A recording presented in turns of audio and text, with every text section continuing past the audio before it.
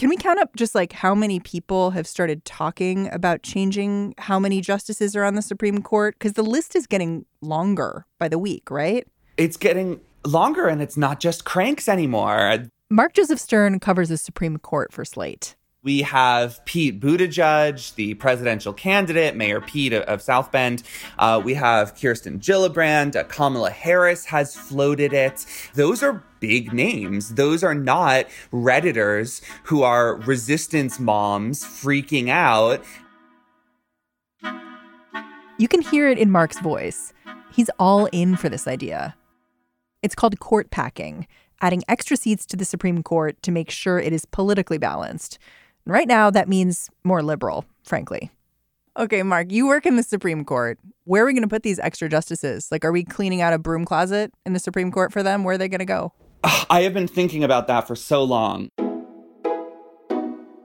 And I just don't know, because the bench right now is perfectly calibrated for 9 justices. There's 3 segments for 3 justices each. So I think you could probably squeeze the justices in and maybe expand it a little bit to get 2 more on. So I think an 11 justice court could be done without any architectural reforms. And then we could probably find like extra space in a storage closet for the chambers for the junior justices, or maybe we'd put them off site. We'd like put them in a WeWork or something, until they grow in seniority. This idea sounds funny, right? Like almost impossible. What does the Constitution say here? Right. So the Constitution says nothing about this. The Constitution says that there shall be one Supreme Court, but it does not say how many justices are supposed to be on the court. So throughout history, we have gone from as few as 6 all the way up to 10. But it has been fixed at 9 for quite a long time, since the later part of the 1800s. 9 is the number we've all come to know and expect and maybe love. And so I think for lots of Americans, even though there's no constitutional bar on expanding it past 9, it feels weird, and it feels like something that we should think really carefully about doing before we jump into the waters. Yeah, my favorite anecdote in this whole debate was in the Washington Post. It was Michael Bennet, the Colorado senator who's thinking about running for president. And whoever the reporter was asks him about court packing, and he literally bangs his head on the table 4 times. Yeah, because he's got that standard sort of politician response to court packing, which is, well, we don't want to politicize the courts, which doesn't really answer the question of what to do if you think the courts have politicized themselves, or they've already been so politicized in one direction that they pose a legitimate threat to democracy and self-governance. One of President Trump's goals when he took office was to remake the federal judiciary. By most accounts, he is succeeding. Working hand in hand with the Republican Senate, the Trump administration has given lifetime appointments to 90 overwhelmingly white, male, and deeply conservative jurists. If you see this as a problem, remaking the Supreme Court might look like a solution. And today, Mark Joseph Stern is going to make the case that court packing isn't actually all that radical. That's the funny thing. It sounds radical. It sounds like the kind of thing technocrats and American liberals would hate because it goes way far out on a limb. What about these other compromise proposals? But the truth is that it's definitely the simplest and definitely the most easily attainable from where we are right now. I'm Mary Harris. You're listening to What Next? Stay with us.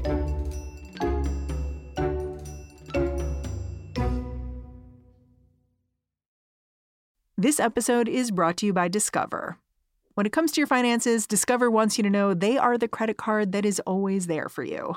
With 24/7 U.S.-based live customer service, everyone has the option to talk to a real person anytime, day or night. Yep, that means no more waiting for, quote, normal business hours just to get a hold of someone. We are talking real service from real people whenever you need it. Get the customer service you deserve with Discover. Limitations apply. See terms at discover.com/credit card. The people who are advocating for this idea of court packing, they are spoiling for a fight. Back in the summer, Tucker Carlson had this Harvard professor on his show to talk about the idea. And the two men took turns sneering and giggling at each other. So what I'm really in favor of is returning the Supreme Court to being a sort of nonpartisan institution that is set away from the sort of fray of ideological politics. But we can't do that until we add some seats to correct the balance that we've lost, really. I love it. Mark Joseph Stern says you can tell how serious these court-packing advocates are simply by paying attention to the language they use. They know that conservative critics are going to pounce on them for trying to fill the judicial branch with liberal judges. They don't try to get away with talking about expanding the Supreme Court or opening up the judiciary.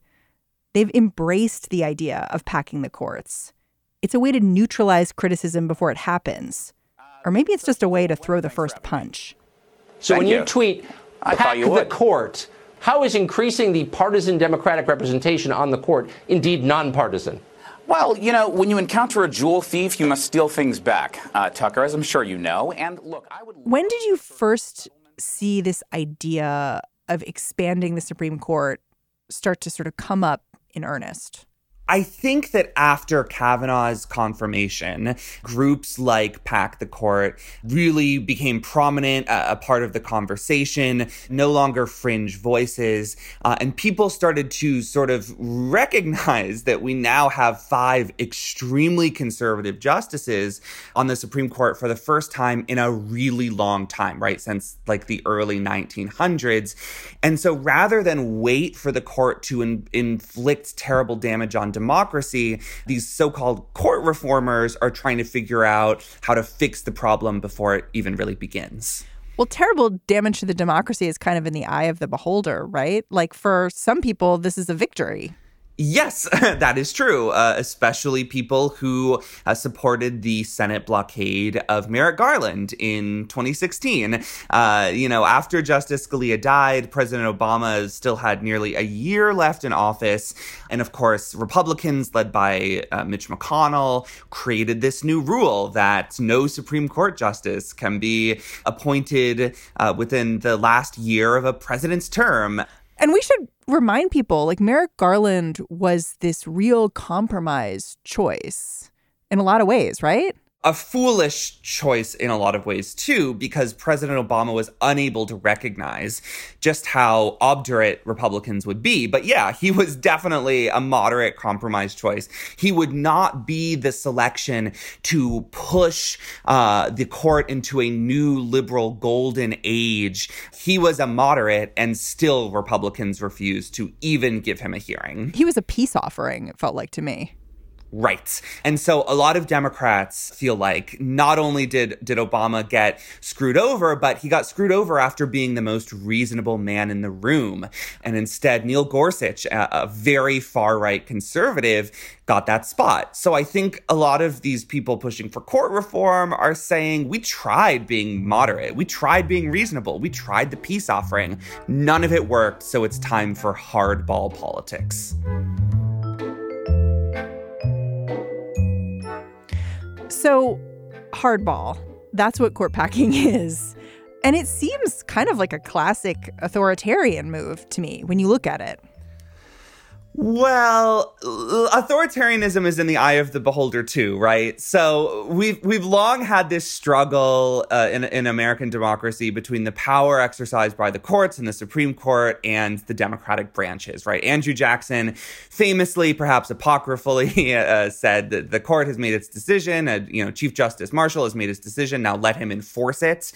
The presidency of Abraham Lincoln was in some ways defined by a refusal to comply with court orders and a sort of rejection of the Supreme Court's legal authority. Those tussles are famous, but not necessarily famous examples of American authoritarianism. I think we've come to view them, or most of us have come to view them, as a kind of formative point in the court's development in a time when it was not as clear as it is today that the Supreme Court gets to say what the law is and the other branches are supposed to just automatically respect that. Yeah, I mean, I was surprised when I looked into it how flexible the number of Supreme Court justices was over the years. Like George Washington had 6, and then Jefferson added some folks. Abraham Lincoln added one with like the pure motive of getting through policies he wanted in regards to slavery, right? Yes, that is correct. But we don't really look back on them adding seats and say, wow, what a couple of authoritarians they were. How dare they mess with the divinely ordained number of justices to sit on the Supreme Court. So none of this is new. We're reviving an age-old debate at a time when it feels especially pertinent and topical. Well, so you're painting this picture of like a flexible court with like different presidents sort of adding and subtracting justices as they go. But then there was this moment where it seems like we cemented on the 9. And I wonder if we can talk a little bit about FDR, because he was the last president to really try to change the composition of the Supreme Court. Right. So, FDR came into office with these New Deal reforms that dramatically expanded the size of the federal government and also generally the government's power over employers. And at that point, the Supreme Court was still in its so-called Lochner era, when it would strike down basically any federal law that tried to regulate working conditions and employment and anything outside of like direct shipment of interstate commerce, and also would strike down really basic protections like minimum wage laws and maximum hour laws. And so FDR saw a lot of his early reforms either sort of clipped or struck down entirely by the Supreme Court. After he won that landslide election in 1936 and said, you know what, I'm not going to mess with this anymore. I'm not going to have to just listen to what these 9 old men say is constitutional and unconstitutional. And so he came out with this plan, which he devised largely in secret, to expand the court to up to 15 members. But it was a very weird, complicated math. It was like 1 new member for every justice over the age of 70, and it could go down. The idea was basically to either push the old conservatives off the court or infuse the court with young blood. And there are a lot of reasons why this plan failed.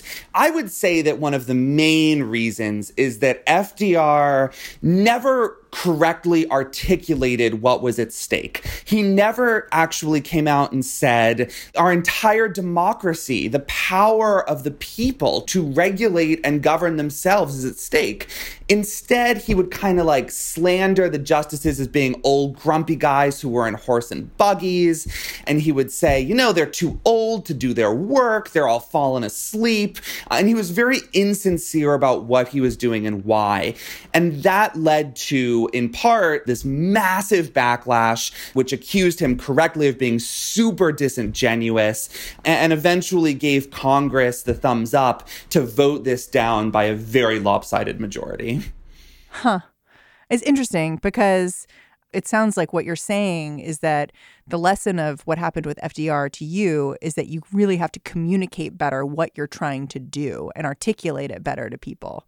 Yes. And a lot of people who study it highlight that this was probably FDR's most dictatorial move. And it wasn't just because of the substance of the proposal. It was the way that he conceived it in total secrecy. He told very, very few people and then just sort of like sprung it on the world and presented it as a fait accompli, as though there could be no serious debate and that all of his totally bogus pretextual reasons for it should be taken at face value. I mean, even Brandeis, who was the most liberal justice on the court at the time, basically came out against it because he was also the oldest justice. And he said, look, FDR, I'm an old man and I'm doing my work just fine. So if you want to pack the courts, please don't malign us as lazy old dudes because we're doing our work. It's not our work pace that you dislike. It's what we're churning out. The thing that stood out to me when I read about FDR and what he did with the Supreme Court was that he was trying to get the New Deal through. And we're again at this moment where we're talking about another New Deal. We're talking about ways to do big things in Washington. And what happened with FDR is when he tried to get something through that was very, very big legislation, it ran into a lot of opposition from the Supreme Court in particular in this case. And it shows how hard it is to get these kind of big pieces of legislation, make big change like this, and how the systems all along the way will fight you. Yeah, because there are a gazillion veto points in American democracy. And even after you've jumped all the legislative hurdles, you still have to deal with the courts. And at this point, I think it's fair to say, given the precedent set under Obama and Trump, pretty much anything Democrats pass, if they ever get power back, is gonna be blocked by a lower court. And it's gonna go to the Supreme Court.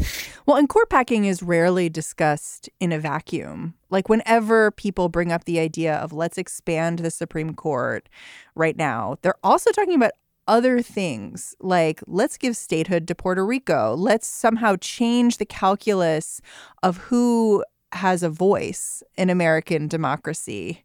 But these ideas, when you say them out loud, I think to some people, they're going to sound extreme and they're going to sound scary. And you know, I read this op-ed about court packing where the person said, you know, changes to the size of the court have gone hand in hand with the most vibrant periods of our democracy. And I thought that was interesting. And I also thought vibrant depends on your perspective. Like what you're talking about sounds vibrant. It also sounds a little extra, maybe. That's a nice way of putting it. You know, I would say that in terms of the broader constitutional reforms, if somebody proposed the Senate today and it didn't already exist, we would all think that they were totally crazy, right? Because we have a basic principle of one person, one vote in this country. And yet the Senate converts a resident of Vermont's vote into a bunch more votes than a resident of Texas. That feels wrong. You don't get to do that with the House. You can't do that with state legislatures. So the Senate is a radical and sort of radically anti-democratic idea in itself. So the people who are saying, let's reform the Senate and reform the court while we're at it to make sure it sticks, they're trying to have everybody take a step back from the status quo and say, look how we got here. And is this really where we want to be? Is this the place that America should be? The only Western democracy that still has this extreme malapportionment? And if not, what are the, vibrant ideas that we can engage with to try to fix the problem? And if we get too into the weeds with originalism and we have this love affair with how everything is right now or how it was in 1789, then we kind of forget that we're supposed to be growing. And when democracy stands still, it's kind of like a shark, right? It just dies. Mark Joseph Stern, thanks for talking it out. Thanks so much. Always a pleasure. Mark Joseph Stern covers the courts for Slate. All right, that's the show. What Next is a daily news podcast that's hosted by me, Mary Harris, and produced by Mary Wilson, Jason DeLeon, and Anna Martin. You can go on over to Apple Podcasts and leave us a rating and a review there. We'll read it, we'll be psyched, and more people will find us. So thanks for doing it. Talk to you tomorrow.